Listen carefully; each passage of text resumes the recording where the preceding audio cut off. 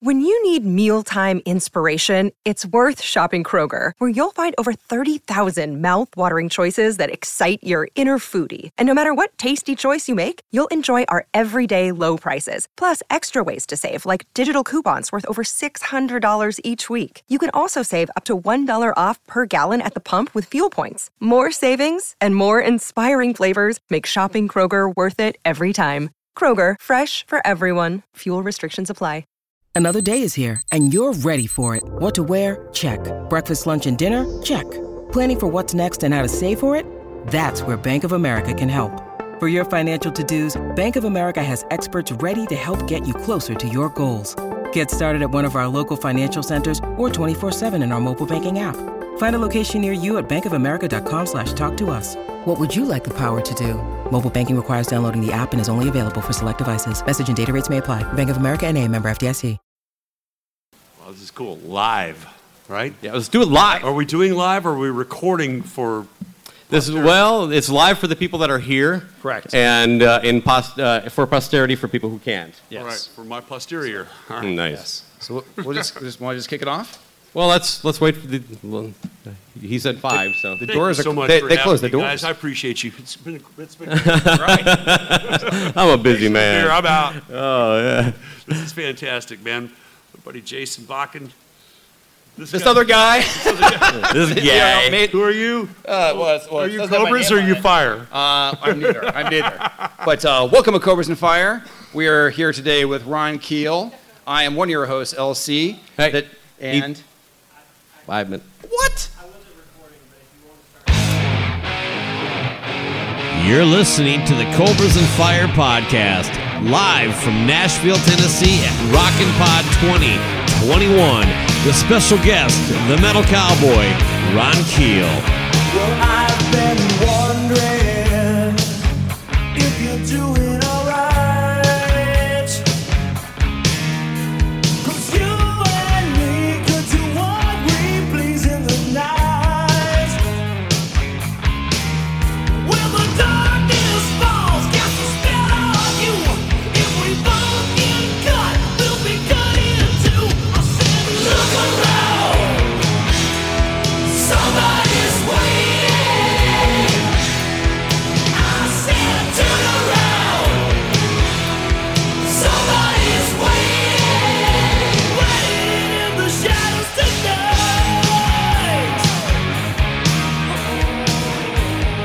Welcome to Cobras and Fire. I'm your host, LC, and I'm joined as always with the travel-weary Baco. How are you, sir?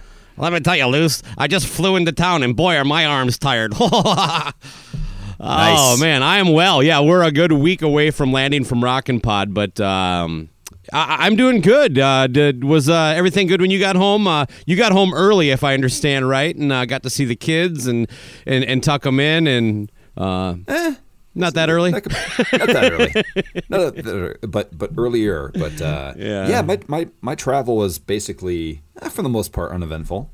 I think the horseshoe once. has flipped a little bit. You're carrying it now, and because I had very much LC-esque travel experience, especially going home. But yeah, Yes. Just a quick recap on that. So flying in, as you know, my plane got delayed, but it was only about an hour. I was still at the hotel by, I think, about right around 3 o'clock. So not a big deal there.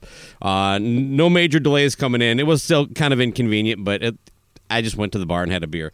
But leaving, though, we were already going to be at the airport a few hours early, but then almost immediately, within about, 20 minutes of saying our goodbyes, I get a text from Sun Country saying that my flight was delayed about an hour. Ooh, So- should I jump in about what happened prior to that, though, too, for us? What's that? Trying to be together. Everything was against us, man. Finally, at the airport, even trying to have a meal together. Yeah, part of my experience here just reminded me of that. So I suppose, good. yeah, let's touch on that a little bit right now. Like I said, we were at the airport a few hours early, so we were going to have a meal, just kind of like a late lunch, early dinner kind of thing, just, because we had some time before our flights, but we were at very different gates on different end of the airport, so our only option was like this coffee shop with really shitty food and shitty coffee. And so we shared a bottle of water. Well, we didn't share it. We each, I think, yeah. I got a bottle of water. I can't remember what you got. What'd you get? A Diet Coke? Yeah, pretty much. Yeah, Something like that. Pretty much like it was a place. It was just a horrible place. But we were at 2 different security places, so we couldn't even share a meal together. Is the point? Yeah. Terrible. So anyway, but before I even get to my gate, I got that message that Sun Country had delayed my flight about an hour. So I'm already in for it a little longer, and I'm like, well, I'm still a little hungry, so I'm looking to get something to eat. And I've never spent a lot of time in an airport. I've been fortunate not to have a lot of delays in any of my travels. I've heard over the years, as a matter of fact, the first sign I see when I get into Minneapolis is a big banner that says 4 years in a row, best airport in America. And I guess I just took it for granted. There are a ton of meal options, places to eat, to sit down, to go into, all sorts of choices. There was basically 2 bodegas that sold like chicken wraps, and one place that had like seating, and of course that's just mobbed. And so, but at the same time, I'm like, well, I got nothing better to do. But so I stood in line, waited about 45 minutes, was able to pony up to the bar, and I had the worst burger I've ever paid $20 for in my life. And again, part of the deal was that, like, I wasn't in no shape to even like have a beer or kill the time at a bar. You know what I mean? I just wanted to go home. I was tired. I was hungover, and this was just, of course, the worst timing as far as all that goes. But so poor Baco. While I'm at the I can't remember what the restaurant was even called, but I'm having my $20 dry burger with potato chips, not fries.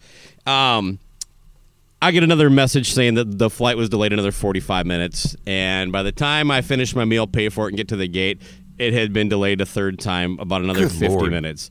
So the long end of it is that I was supposed to land about 10:05. I got in, I think, I don't know, just before midnight was my actual arrival time in Minneapolis, St. Paul. So remember when I landed, though, when I got to the airport, I texted you. You were probably in the air when I sent the initial text, but from my front door to my gate going to Nashville, 47 total minutes. That includes security and everything, right? Right. Pretty fucking smooth. I parked at a shuttle, took a shuttle to the airport, went through security, and that's still 47 total minutes. I didn't get home for an hour and a half, and that was I get to the and my gate was real close, so I got to the shuttle area pretty quick. Didn't have to go through security. I waited 45 minutes for my fucking shuttle. I probably could have walked to the fucking parking ramp from where I was at if there was a way to do it. It's all freeways there, so there's not. Yep. Just one thing after another. So yeah, I didn't stroll into my actual own house till sometime after 1 o'clock, and then of course I just get mobbed by the cats. They're like, "Where the hell have you been?" What a welcome return. Yes, it's a beautiful image. All your cats jumping on you. And it's weird is that like I'm also like really fucking tired, but still kind of wound up. You know what I mean? It's like I just can't. So I've fired up the TV and I don't know, had a bowl of cereal, and then finally crawled into bed. And of course I had to get up in 5 hours to take my wife to work, but at least I had the day off, and that was a day of rest for the most part. But even then, I could still feel like I really. I think it's because of, I've changed my drinking habits for the most part, but I think I relived some glory years on those 2 days because I don't really typically get that hungover, you know what I mean? But I was still feeling that Tuesday morning going into work, and I was just like, man, anytime I end the night with some hard liquor, it's always the case, you know what I mean? So. But yeah, thanks to Aged and Rock guys for the Dixie Cup shot of whiskey. So here's a very nice whiskey in a Dixie Cup. Enjoy. So anyway, Luce, I think either you've passed your travel luck on to me, or we can just say sometimes it just happens to all of us. So I'm actually I just embrace the idea that you were able to catch an earlier flight and pretty much have your travel in and out pretty smooth. You deserve it. Well, thank you. Yes, I enjoy listening to your pain. I had no issue showing up. I was able to get an earlier flight out. I did experience the fact that there's no place to eat now because the places are shuttered and there's no staff. My meal was a peanut butter and jelly sandwich out of a bodega as well. Yeah. Or waiting 45 minutes for a place like that. I didn't see any places that weren't open. There was just no. I even went to there's 2 gates on each end of the airport. I went to the other gate and I'm like, why not? What the fuck else am I gonna do? Let me go see what they have to eat down here. Same deal. One restaurant, one bodega. So Yeah, it's funny. That's the first time I've actually paid for a peanut butter and jelly sandwich in my life, like a fucking child that would get everything like that. I'm like, that or the scary meat that's been sitting here. I'm just not sure about that. It was like that. I was like, this will get me through. Yeah. But yeah, very smooth, no problem on my end. Right on. I love hearing the pain. Yeah, those minutes, they just tick by so slow. Oh yes, they do. It's not like it was the opposite of like Saturday at Rockin' Pod, where you wake up and next thing you know it's 6 o'clock and you got to go to see Kiss Meets Sven with a park. Exactly, but I'm saying that all it would have taken is for the security to be in the damn place. Then we could have had a great meal. We could have partied. Who cares when the plane's leaving? We're getting drunk at an airport. Oh, one bonus thing: they finally get the plane ready to load. Their ticket scanner wasn't working. So no shit. They loaded it fairly. You know what? They managed to get through it okay, but they had you go up and they had a woman look at your thing and she would read a number to another woman who had a clipboard and would check it off, and then you would go in like that. And then I sit next to this old couple, and of course, this old guy, he fucking sees that the plane's cracked in half and going to fall apart in the sky and points it out to the stewardess. So that's on the top of my fucking head. I already have like this thing like, the planes crash typically on takeoff or landing, right?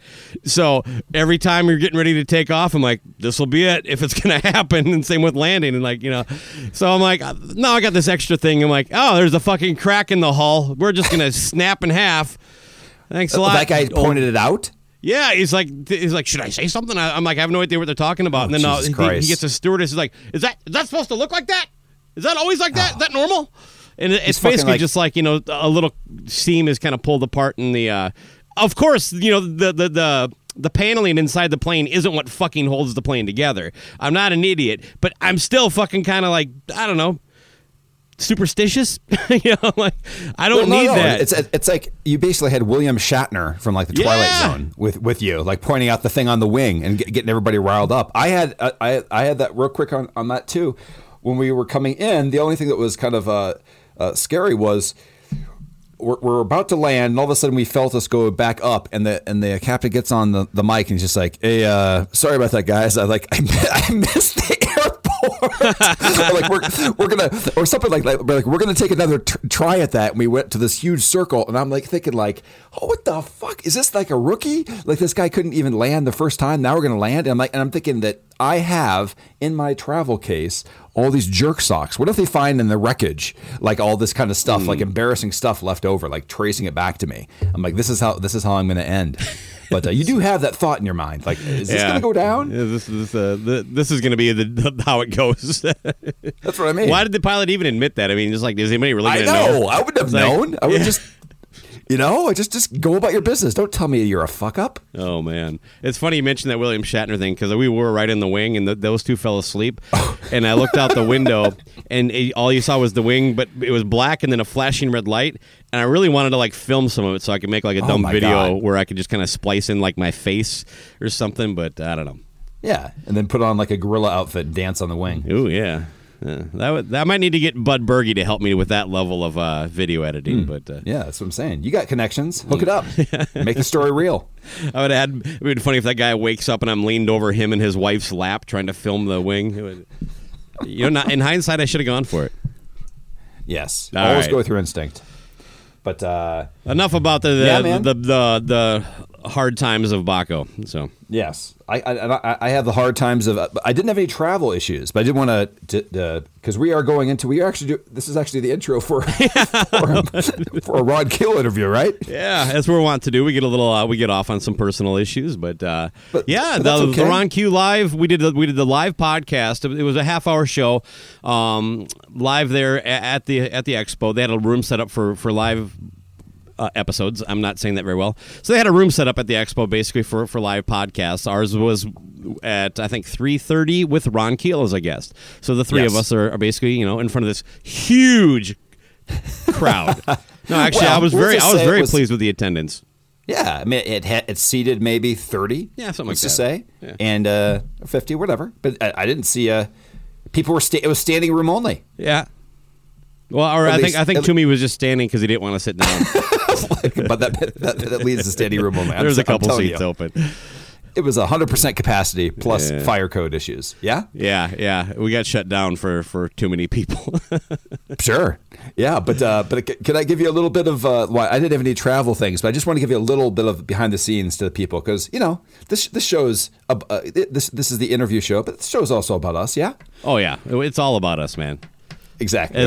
As people will soon find out when they hear Ron. So yeah, but before we go into the interview with Ron Keel, this is all going to tie into this at the end of this little bit. But I've been told little jokes here and there that this whole LC is just a character and he's just playing a role and it's just a bit and it's a Morning Zoo stuff. And I got to tell you, people, I think that I am more real on this show with telling people things than I am a lot in real life situations. Cool? Mm-hmm. And with that said, I got to tell you, let me tell you a little bit behind the scenes, and that is that this expo, more than other expos, which maybe I should have had a little bit more anxiety for. I was just full of anxiety for whatever it was. I had what I'm going to call the podcaster yips coming into this and everything. Nice. And especially for this interview. And you'll hear it with it when I make some key points here. And that is, 17, 19, we're asking ridiculous questions. We're asking people we're offering jerk socks and saying silly things jerk sock.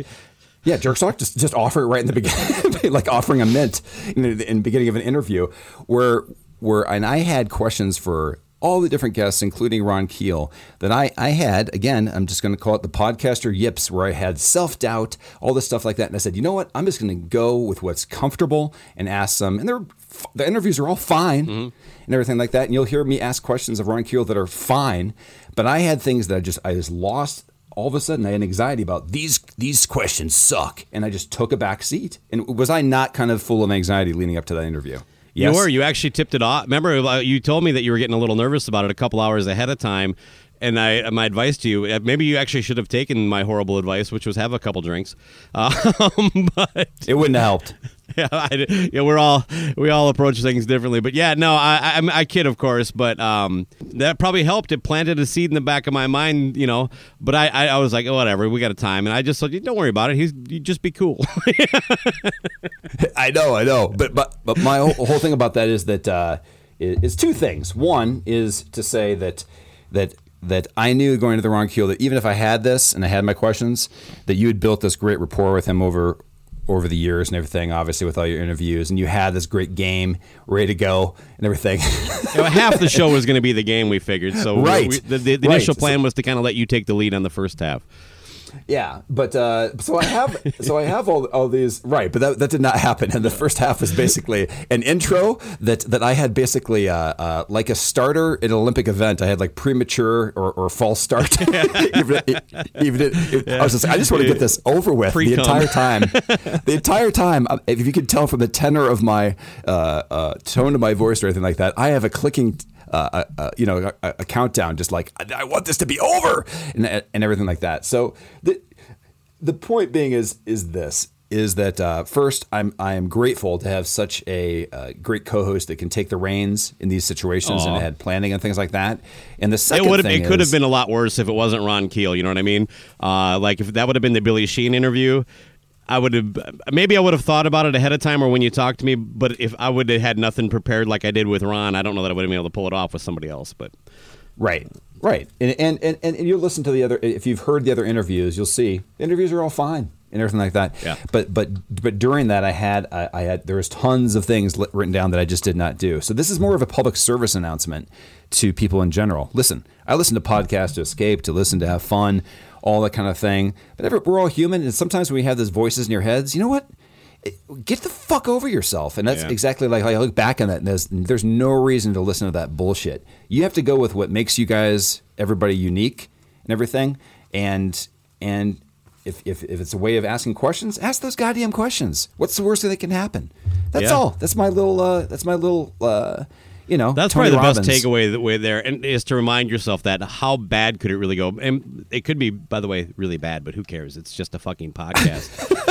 That's the whole thing. I probably made the right decision because also asking questions, if they're a little off kilter, also comes with the way you ask them and the confidence, and that was not there. So that at that time, you loosened up though. You started chiming in, once you got going. Yeah. But even Toomey noticed. He's like, "Oh, that was great." He just said, He just handed the whole show over to Baco. Yeah. I'm like, well, he didn't yeah, know the backstory though. He just thought it Nope. was like, well, here's your chance, and you don't even do anything. But Nope. because you've never met Ron or talked to him in the past. This was the opening there, but And that leads into the interview. Before we were to move into that, is the fact that, and this is one of the questions I asked too, is that I respect, even though I've come into Ron Keel later in his career and everything, he is a person that is example that doesn't listen to those voices. He has that confidence to go out by himself and doing acoustic shows and things like that. And he has had a career that's, just like everybody's life. It's up, it's down, things like that. And I respect that. And that's the kind of person that also is an inspiration. Yeah, but that's always one of the biggest things that I like.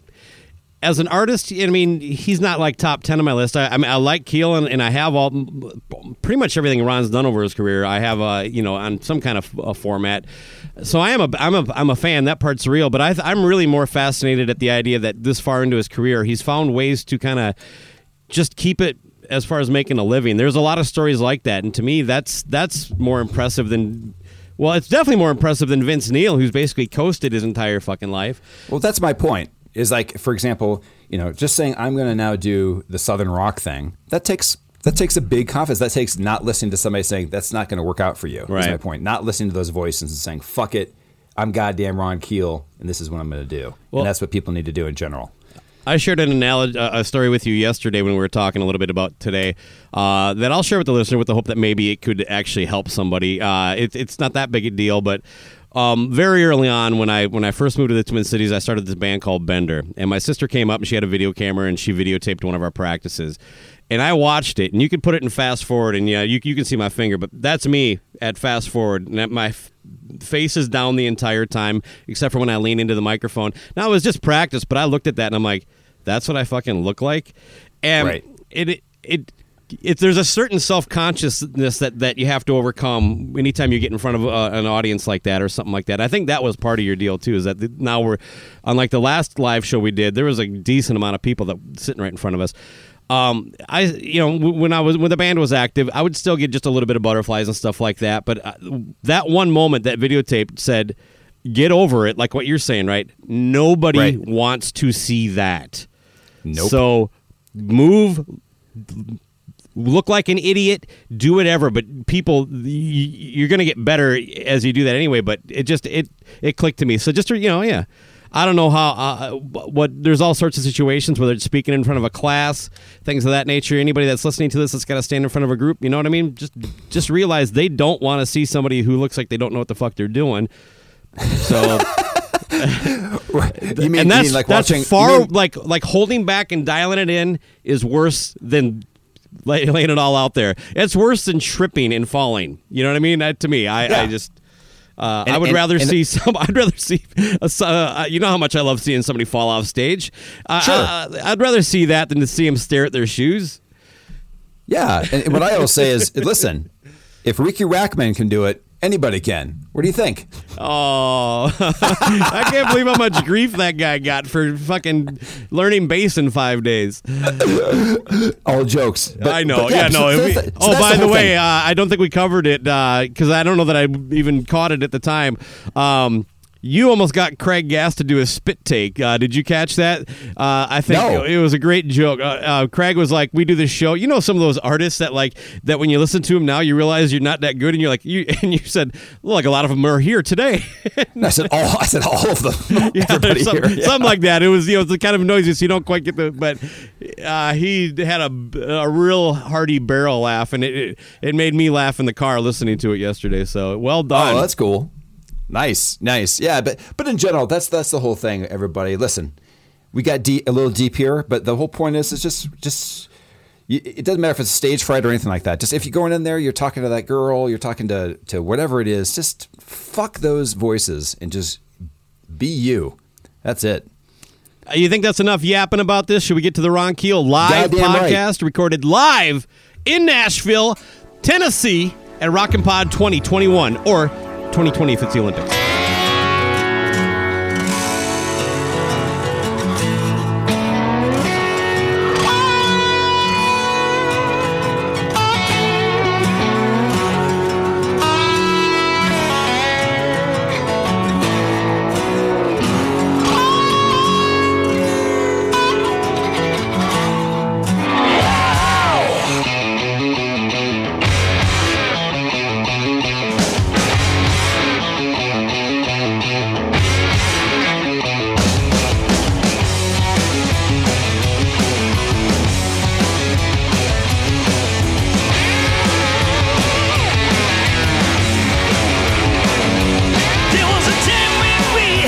something to believe in. Peace and rock and roll, we're gonna change the world. Now we're living in a world at war, nothing left worth fighting for. Once we had something left to prove. Now all we've got is nothing left to lose. Long gone bad, too far too fast. Ain't no use living in the past. We've already blown every chance we had. Long gone bad.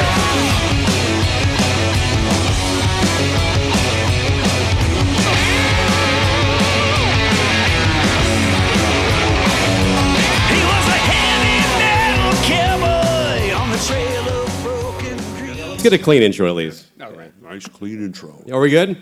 All right. LC. You want to do it, Jason LC? Bucket. do it. Ron All right. Key. Yes. Cobras and Fire. Welcome to Cobras and Fire. I'm your host, LC, and I'm joined as always with Baco and our very special guest, Ron Keel. How are you, sir? I am fantastic. Live the rock. Love you guys. Baco, LC, great to be back on the show. I think it's my 5th or 6th time. Number talking to you 6. This guys. will be number 6. Who's counting? I am.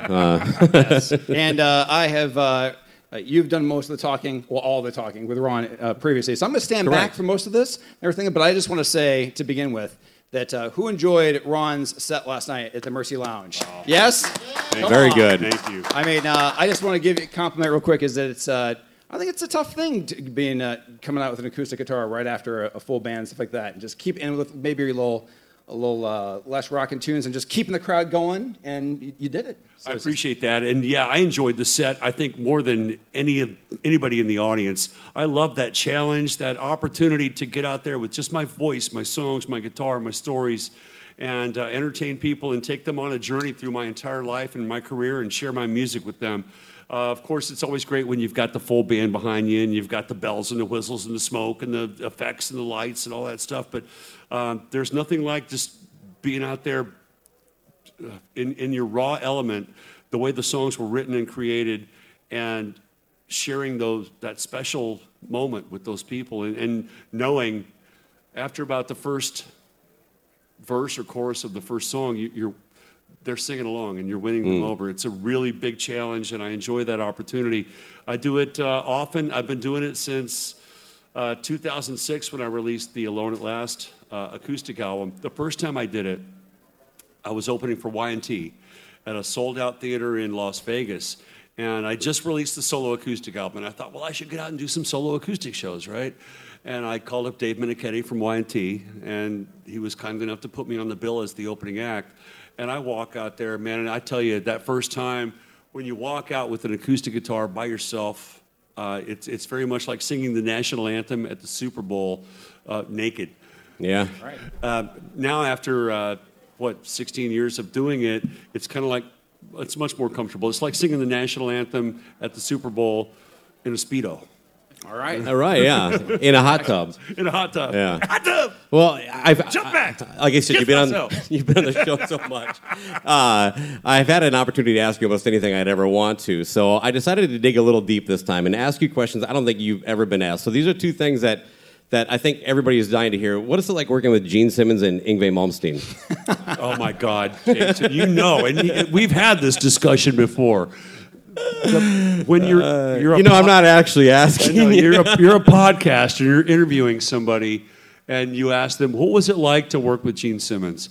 You don't want me to answer that question, Jason, or You just can't. messing You with do me. whatever. Well, I am just messing with you. Yes. He knows. You know, the thing to creating a great interview is asking those detailed questions. Give me one good Gene Simmons story, or give me one of those moments in time, because you can't put that entire experience into a 30-minute podcast.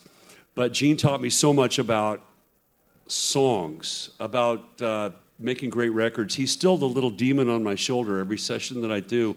How to stack guitars, Little demon. and how to deliver. Do it again, Ron. You can do it better. Yeah, no, he was the opposite. I would do something that would sucked, and Gene says, "That's great. We're going to keep enough. that." Yep, next. You know, that's my biggest regret of those Simmons sessions, is that he thought what I had was it's got the attitude and the aggression and the energy of that wild, young, crazy rock and roller. I think I could have sung it better at the time, and Gene said, no, we're keeping that. That's got the attitude. That's why I've gone back and re-recorded some of those songs like Tears of Fire and Right to Rock on my album Fight Like a Band, because I wanted to sing those songs again and do it right. And to what it's going to say on Blabbermouth tomorrow is that Ron Keel says Gene Simmons mailed it in. Yeah, are you guys are obviously delivering a transcript of this interview to Blabbermouth in the morning, right? They don't. They pick and choose what they want. We have nothing to do. They with love it. to pick on me, man. Oh well, everybody from that whole thing, just anybody. They always pick the best photos of Vince Neil for all of his little headlines. So, well, you Let's talk about Vince. Yeah, I'm kidding. I'm yeah. just kidding. Okay.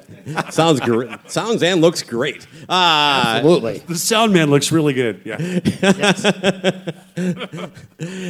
Nashville is one of your many homes. What's it like being back?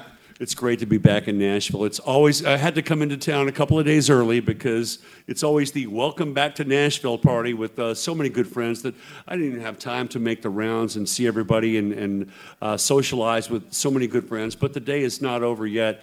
But some great memories here. I always drive down 17th Avenue South, Music Row, where I rented an apartment, or it was a house. I rented a room in this house for $300 a month when I was 18 years old, 17, 18 years old.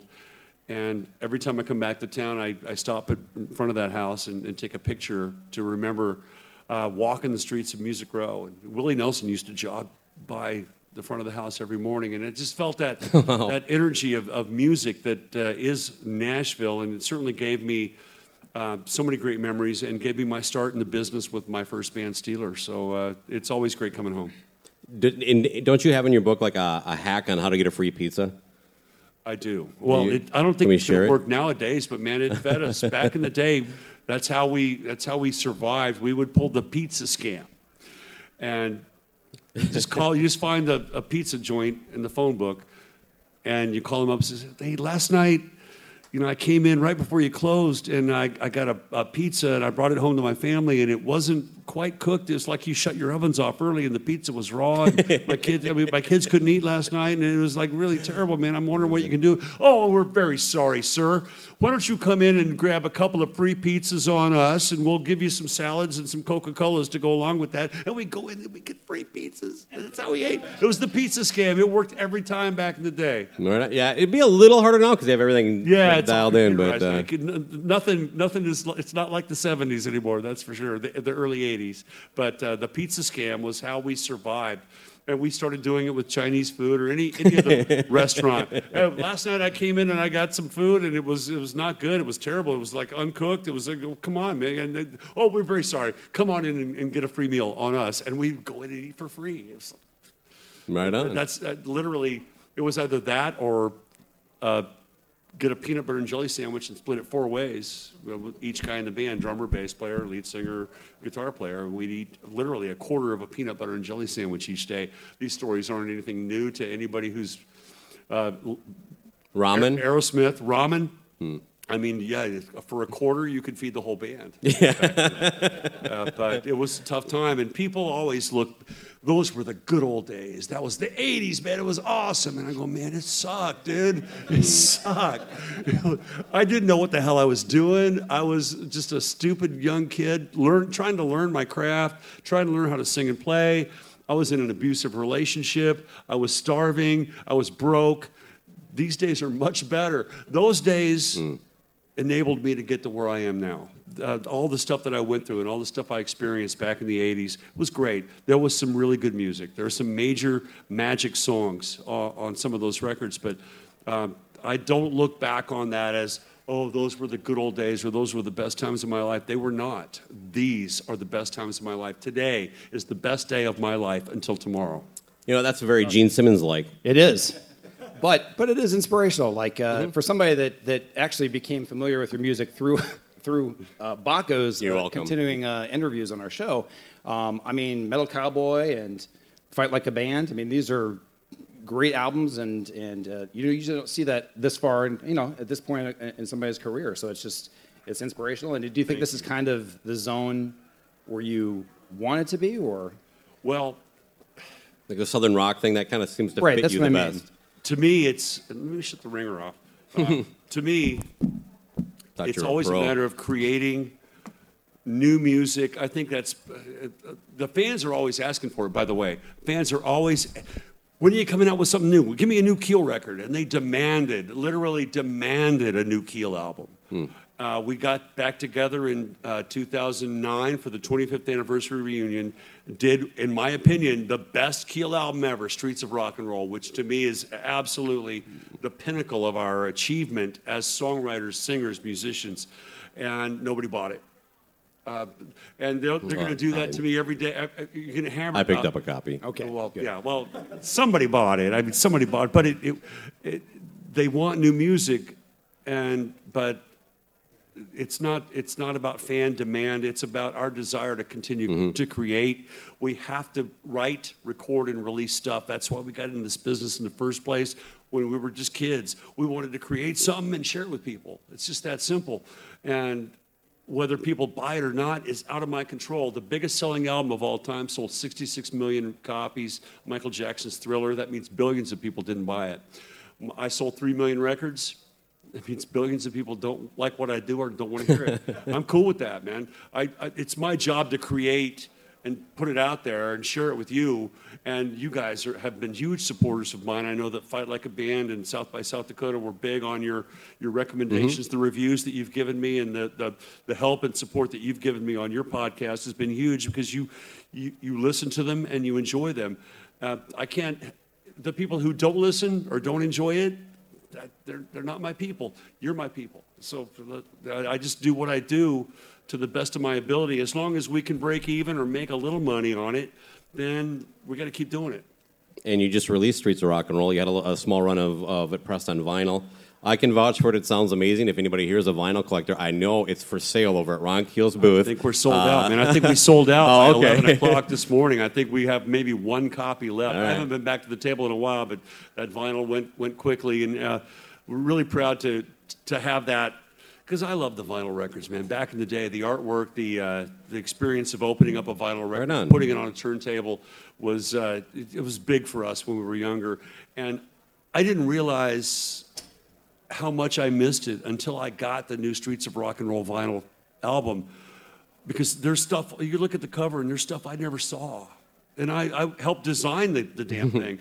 And I'm looking at the detail in the cover and the photos and the lyrics and all that stuff that you miss when you have a CD or a download and all that. So I'm really proud of the recent vinyl releases and hope we can keep doing that. As long as we can break even or make a little money, we're going to keep doing it. Right on. LC, didn't you have some? You had some questions about his pants you wore last night? Yes. Oh yes, I did. Yes, I was. Well, these are not. Well, Welcome to these are Cobras not and the Fire, same people. pants. These are the kind of things we get into. These are not the same pants. Okay. I have fresh pants today. Yeah. All right. More than one pair of rock and roll pants. It's good stuff, man.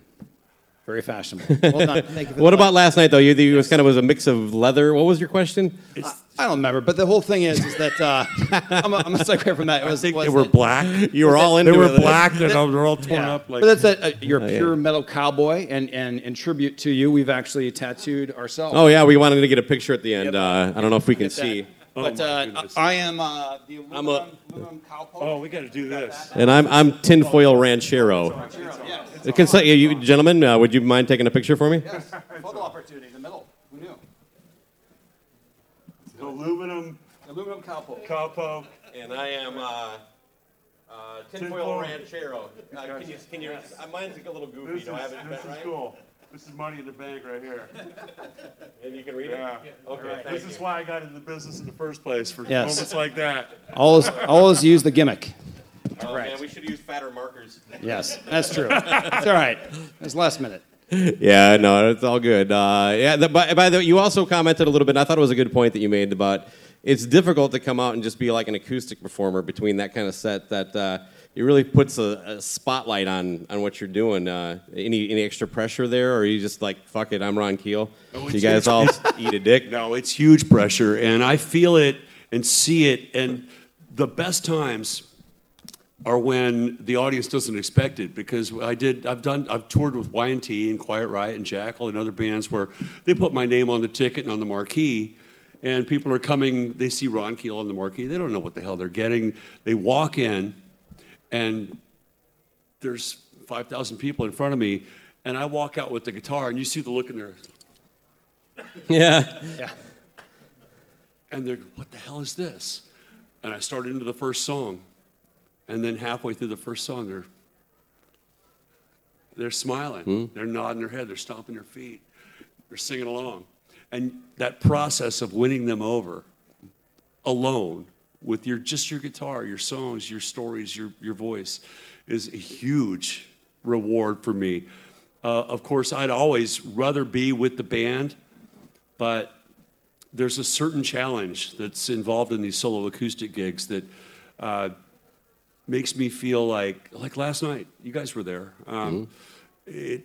I'd rather have the full band behind me. It's a lot easier, man, because I got the thunderous drums behind me, and I can hide behind all the smoke and mirrors and bells and whistles and loud guitars. But there's something to be said for that moment when it's just you. It's like survival in the wilderness. It's you're eating bugs and sleeping in dirt. It's just really natural and really real.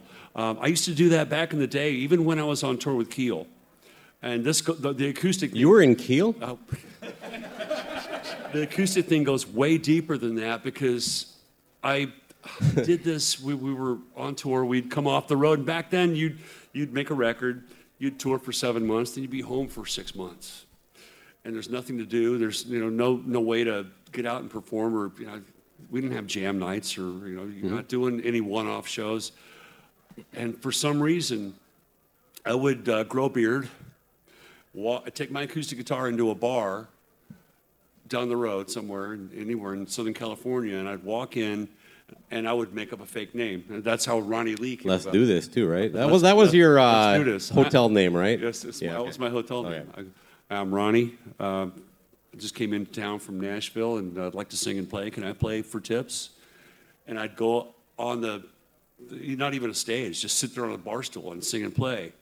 And nobody knew that I was Ron Keel. And people would even come up to me and go, "Hey man, you look like Ron Keel." And I go, "Who's that?" I would sing the Eagles or Bob Seger or Tom Petty, and I would sit there and play, and I'd sit with a little tip jar in front of me. Not because I needed the money, just because I needed to get back to my roots, where I came from, and stay grounded. And it kept me grounded. It kept me real, to be able to, 8 ball, quarter pocket, Yeah. And I'm trying to just be that same guy that I grew up, that kid that just wanted to play and sing for anybody that would listen. Or if you didn't want to listen, I'm going to make you listen. And it was a very grounding experience for me. And I did that. We came off tour with Bon Jovi in '87. After we played Madison Square Garden, sold out 3 nights in a row. I went to a little bar down the road.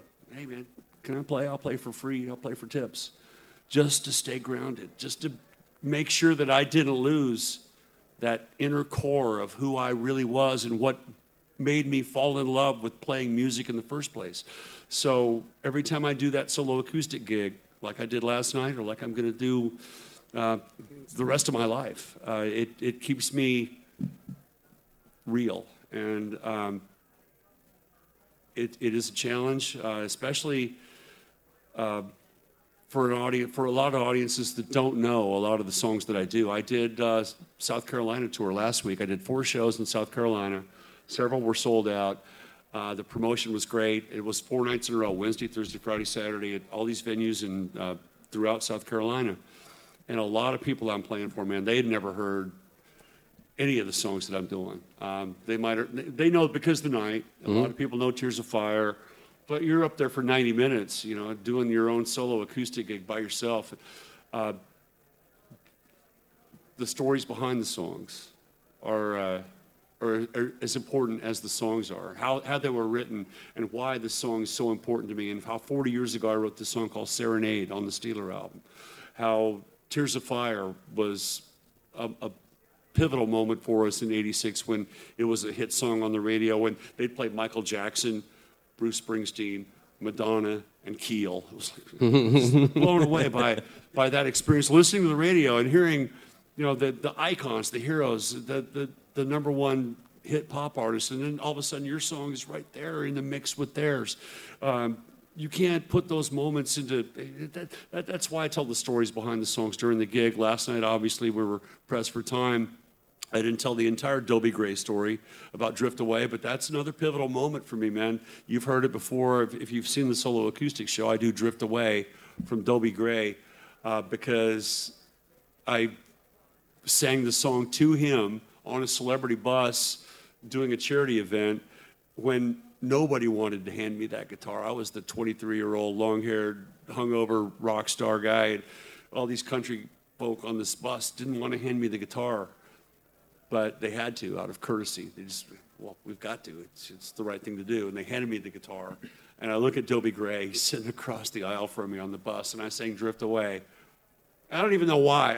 I'm glad I knew the song, but by God, to see that transformation in people from the moment when, oh shit, don't hand him the guitar. Please don't let him sing. To the metal guy. Give me the beat, boys, free my soul. I got the whole bus singing along with me. It was one of the transformational moments I will never forget, and I love sharing those with people. I know a lot of folks have seen the solo acoustic show and heard these same stories, but I can't make up new stories about that. And we got some folks that came last week from Pennsylvania, and they were at every show in South Carolina, and they hear the same story about Dobie Gray. And I sang this song for Dobie Gray. Mix it up, man.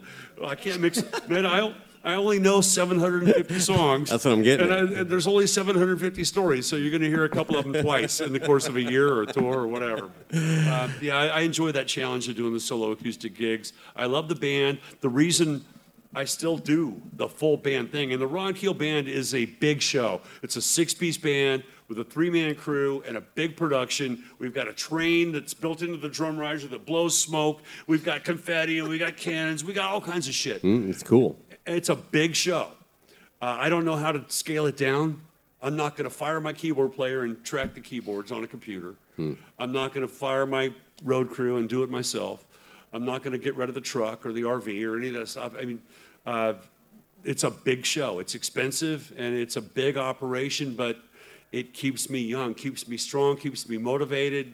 It puts me in a position where I am still the leader of the band, and I get all my guys from point A to point B, and I get them paid. And so it's of course the solo acoustic gig is easier. You get on a plane with your guitar and you go to the next town. I've never looked for the easy way out. If it's easy, it ain't worth it. So that's why I still do both. And the reason I do the solo acoustic gig, if they could have had Ron Keel band here last night at Mercy Lounge, my guys would have been here and we would have kicked your ass. But they couldn't afford it. It's just the bottom line. It's expensive. If they can't afford the band, I'll get on the plane with my guitar and I'll go do an event like this. Now, I've always... And your microphone sounds really good, by the way. Is it because you're so close to it? Yeah, well, I'm a professional. Well, I should move in. We should start this over. Can we rewind and start over? And I'll move in closer to the microphone so I sound just like Jason Bucket. A lot of people aspire for that, but yes. I think you're loud enough, though. Can you hear me? Are you getting this in the rear? Yeah. Can you rephrase that? All right. Okay. Oh, it was boy. there, I had to take it. Ron, we have a little bit of a surprise for you. We're going to take a bit of a left turn now. Yes, we are. Left turn! I love left turns. All right. So for people who have listened to I did a summer sidecast this year called Sun's Out, Mike's Out, and I just basically... I would actually do my impersonation of Ron Keel. I'd pack up my acoustic guitar and go visit some of my local buddies in the Twin Cities in Minnesota, where I'm from. And we would just share stories, talk about summertime memories, and then at the end we'd whip out a song. But right before that, we would play a little game that I like to call Who Said It, Ted Nugent or. Now, I'm going to just explain it for the listeners and anybody that doesn't know the rules. So I basically have a quote. And they're both going to play. My co-host LC has not had an opportunity yet. And then I'll even let the people in the audience, you can, show of hands. Tell me. And what do we win if we win? Cold Coors Light. Oh. half a Coors Light. Yeah, all right. I'll give you two choices. Well, I can just peek at the answers. He's got the sheet. Well, I actually have to turn now. I've already I have this all mapped out, man. Sorry, dude. Left turn. Here we go. You doing it? All right. Yeah, good thing this thing's on a swivel. All right, so yeah, pretty simple, right? I just give a quote, give you two choices, and you tell me who said it. Come on, man. Oh, I need to keep score. All right. All right, so let the games begin. Are you guys ready? Yes. If you stay ready, you ain't got to get ready. We're back at that. All right. Nice callback. It's the hallmark of our show. All right. Who In said the hot tub. We're going to open up with a doozy here. I don't know. This one's probably going to get you thinking here, Ron. We have to hit a buzzer or something? No, I think it's you just go. No, I'll each. let you, just everybody. There's no, yeah. Yeah, everybody gets an opportunity, so you're either right or wrong. It doesn't matter. All right, who said the following? I've been on the keto diet for a couple of months, and it's paying off. I can make the Ron Keel chili. Was that Ron Keel or Ted Nugent? Who likes to go first, Elsie? I usually have music kind of playing. I'm going to say that was Ron Keel because he injected his name into the conversation. Yes? Ron? I think it was Ted Nugent because Ted Nugent loves my chili. Is that your official answer? Yes, sure. Okay. How about show of hands? Who thinks it's Ron Keel? Who thinks Ted Nugent loves his chili? That was said live on Cobras and Fire, so you know it wasn't Ted Nugent. That was Ron Keel. Yes! 1 point for LC. All right, the next quote I got. This is who said the following? Was this Ted Nugent or former Speaker of the House Newt Gingrich? Ted Nugent or Newt Gingrich? All right. The people I surround myself with are such an inspiration. They're so motivational. They're so dynamic and positive. You really can't stop that positive force when everything and everyone around you is so positive. Was that Ted Nugent or former Speaker of the House Newt Gingrich? I'm going to go with Newt because there wasn't any mention of killing animals in that sentence. I think that was Ron Keel. I'm sure you understand the rules. I know you don't like Ted Nugent or Newt Gingrich, so Newt Nugent, I think, said that. Newt Nugent. Newt Nugent. This isn't about who I like and don't like. That's a cheat. That's a cheat. Come on, give us one. Come on. That has to be Newt Gingrich. Ted Nugent would be a little more colorful with his verbiage, I believe. I'm sorry, Ron, with that. Oh, I'm sorry. Audience, I guess I tipped my hand now. That was Ted Nugent. It was Ted Gingrich. So LC's got 2 in a row now. Now, for those listening, the record is 8. Don Jameson got 8 of these, and he's actually contesting one of them. So he thinks he got 9. Nobody else has got higher than 6. Yeah. And to me back there, I am higher than 6 right now. Right. But since the prize is just a half-drink Coors Light, it's really not that big a deal. Not a lot at stake. Okay, who said the following? Ted Nugent or Dirty Harry? Fictional character Dirty Harry. Nothing wrong with shooting as long as the right people get shot. Was that Ted Nugent or Dirty Harry? You go first. That was Dirty Harry. Okay, what do you think, Elsie? No, that's 100% Nuge. Okay, what about the audience? Was that Ted Nugent? Anybody think Dirty Harry? That was Dirty Harry Callahan. Damn it! So that is 1 point for Ron Keel. Which movie? Come on. You don't do your research? I did, but I cut it down just so I had only the quotes. Okay. I mean, I'm going to say it's from the Deadpool. All right.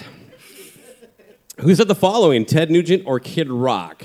When the law disarms good guys, bad guys rejoice. This is basically a pick'em, but Ted Nugent or Kid Rock? Man. Do you want this first? That was Ted Rock. Damn it. All right. Now, I'm going to go with... I'm going to go with Nuge in this one, too, because it didn't have big ass or whatever, like big ass honky tonk, big ass everything like that. So it's not Kid Rock. All right, what do you got? Nugent or Kid Rock? Come on. I'm going with Nuge on that one. You guys both get a point there. Oh, I'm sorry. I keep forgetting to ask the audience. Look, this aspect is very new to me. I'm sorry. Was it Jason Bakken or Elsie? Ron is buying a round of beer for everybody for my mistake. But, Yes. That may not be true. All right, who said the following? Can we get a bartender or a waitress in here real quick? Get a waitress in here. I'll buy around for the house. What? Oh, my goodness. What a great guy. Who said the following? Ted Nugent or feminist Gloria Steinem? Ted Nugent or Gloria Steinem? Only an abuser can make the decision to stop abusing. Was that Ted Nugent or Gloria Steinem? Gotta Went a little heavy on A this. little heavy on that folks. one. Man. It seems like a switcheroo. I just want you to know that the only place you can get quality entertainment like this is on the Cobras and Fire podcast, all right? CobrasandFire.com. Right on. Thank you, Ron. Thanks for the plug. That was Gloria Steinem. Yeah, I'm going to go Gloria. I'll go Gloria. Audience, who thinks it was Gloria Steinem? Yeah. What about Ted Nugent? That was the Nuge. Damn it! I did a switcheroo. I figured that was a.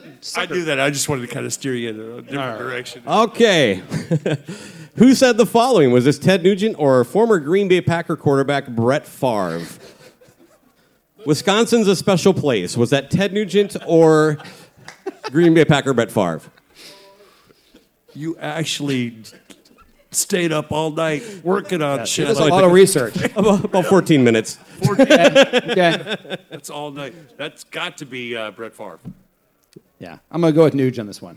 Okay, ooh, all right. Because I think it's the switch. Audience, Brett Favre. What about Ted Nugent? That was Brett Favre. So Ron Keel ties it up. We got a tight game here. Right.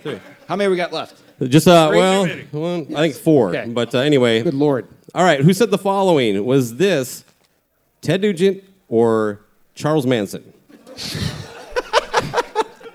Jason's a big Ted Nugent fan. I'm sure you can tell. You eat meat. He's quotable.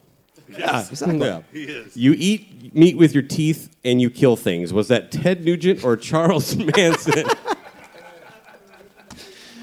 Wow, I'm just gonna go. I'm just gonna keep. You know what? I'm gonna do this just like I did my tests in school. I'm just gonna keep going Nuge, just right down the line. One of the times it's gonna hit. Ted Manson. You're gonna keep That's doing. Nuge. No, it's Nuge. All right. What about audience? Who thinks Charles Manson? One guy. All right, Sean Cullen. What about Nuge? Is everybody's Nuge? That was Charles Manson. Oh, damn. Still 3-3. We've got a couple more here left. All right. Everyone include. Oh, I'm sorry. Who said the following? Duck Dynasty patriarch Phil Robertson or Ted Nugent? Everyone, including Hillary Clinton, knows Hillary is an unsavory and unethical scoundrel and an obvious accomplished liar. Was that Ted Nugent live on stage, or was that Phil Robertson, the inventor of the duck whistle? Again, I'm just gonna keep it boring. I'm going Nuge. It's Bill Clinton. If there's a third choice, He'd never had sex with that woman. There you go. you know, I guarantee Bill definitely said this. But he's not one of the choices. What were my choices again? Are you gonna ask the audience this time? Phil Robertson or Ted Nugent? Gloria Steinem. I'm going with LC with the Nuge, man. All right, what do we think? Is this a Nuge? What about Phil Robertson, Duck Dynasty guy? All right, that was Phil Robertson from Duck Dynasty. All right, so you got 2 left here. These are your last 2 chances to either split the tie or end in a tie. In either way, it doesn't matter. We're just trying to make people laugh. All right, who said? Working. All right, that's good. Who said the following? Ted Nugent or rapper Eazy-E? Was this Ted Nugent or Eazy-E? The war is coming to the streets of America, and if you're not practicing with your guns, then you will be helpless. Was that Eazy-E or Ted Nugent? Nuge. Quote again. Okay, yeah, all right. The war is coming to the streets of America, and if you're not practicing with your guns, then you will be helpless. No, I'm just going Nuge again. I'm gonna keep it going this way. Well, it certainly wasn't Joe Biden that said that. Yeah. He's doing this for my benefit. I love you, man. I love you too, man. I'm going with the Nuge. All right, you guys both get a point. That was Ted Nugent. Knew it. All right, here's the last one. This one's a ringer, though, okay? Who said the following? Ted Nugent or Cobras and Fire co-host Baco? How fucked up is the NFL that they allow this in the workplace? Was this Ted Nugent or was this me on one of our podcasts? Well, I can't answer that. Allow what I know in the answer. workplace? What do they allow in the workplace? That the quote is cut for a very specific reason. Well, I guess what was it was no, I can't say more. Yeah. It was you, yes, Baco. Baco gets my vote on this one. That's correct. Yeah. Yeah, audience. Because that we was all me. listen to the Cobras and Fire podcast at cobrasandfire.com. You both ended with a nice. 5. Well done. Thank you for being a right. good sport. As always, Ron, you're always a kick-ass guy. appreciate You know what you haven't done is talk about, like, you know, you just did that little tour. There's video footage of some of that stuff. Where can people find that if they want to go? RonKeel.com. It's my one-stop shop, and I know we've had MySpace and Facebook and all that stuff and all these social media platforms, but I don't trust any of them completely. But I know RonKeel.com has been there since 1999, and it's going to be there for 20 more years to come. You can always find me, message me, the subscription platform on Patreon, which is fantastic. It's a great Patreon. It really is. If I you're a fan. relate to all of my people all over the world on patreon.com/Ron Keel. $6.99 is an all-access membership, and you get to come in my house every day with me, and I interact with people. I'm also a supporter of Cobras and Fire on Patreon as well. It's a great We got to start platform. doing something on ours like Ron. We need to take some tips from this guy. Yeah, it's a great platform to interact with your fans worldwide on a daily basis. It's kind of like what we did today here at Rockin' Pod, only we do it online. And I try and post as much exclusive content, video, audio, hundreds of unreleased songs and concerts and live performances, live streams, interaction, voice lessons, songwriting workshops, everything that I can possibly do. And I do spend a certain amount of money every month.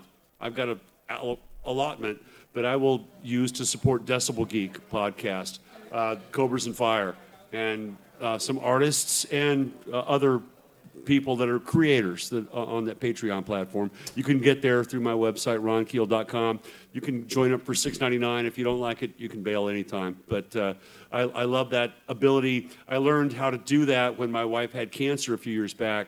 I had to learn how to work from home before the pandemic even started. It was obviously that I'm going to be there with her throughout chemotherapy and radiation and multiple surgeries. How do I do this from home? We had a cabinet full of masks, and we were sterilizing every light switch and every remote control and everything because she was going through cancer. Her immune system was compromised at the time. So we learned how to deal with pandemic-style situations years ago. And that gave me the ability to entertain people online. And now I'm taking people online. They're going to see highlights and hear highlights from this day when I get back to the hotel later on tonight. Actually, I'm already at the hotels. But thanks for giving me the opportunity to plug that. It's ronkeel.com.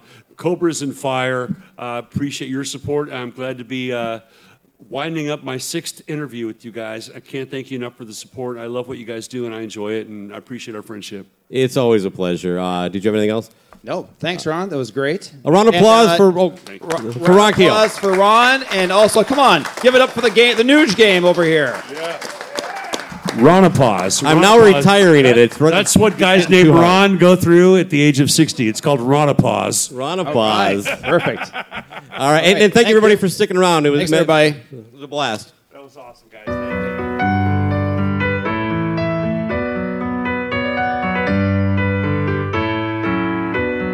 Take me now, baby, here as I am. Pull me close, try and understand.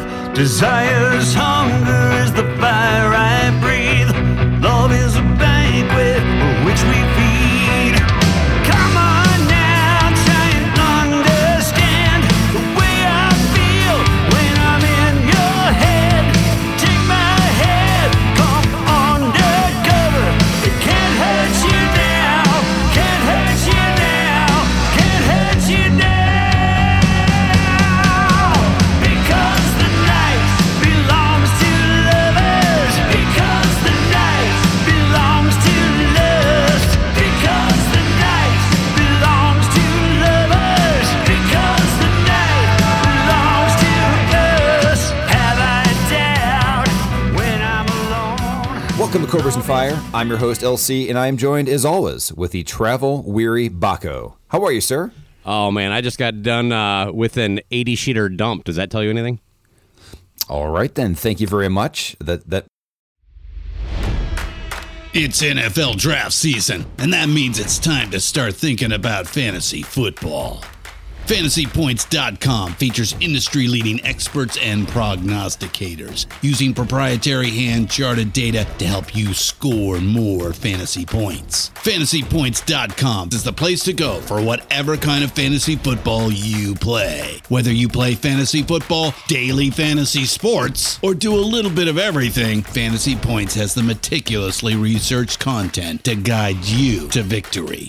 And why wait for the fall? Fantasy Points also covers the new spring football league, the UFL. Join the guru, John Hansen, Scott Barrett, Joe Dolan, and other massive names in the fantasy football universe with an exclusive offer. Use code Pantheon for 15% off any Fantasy Points package, including the all-in package, with access to every article, tool, and data nugget that Fantasy Points has to offer. That's FantasyPoints.com and code Pantheon for 15% off at Fantasy Points. FantasyPoints.com, code Pantheon. Score more fantasy points.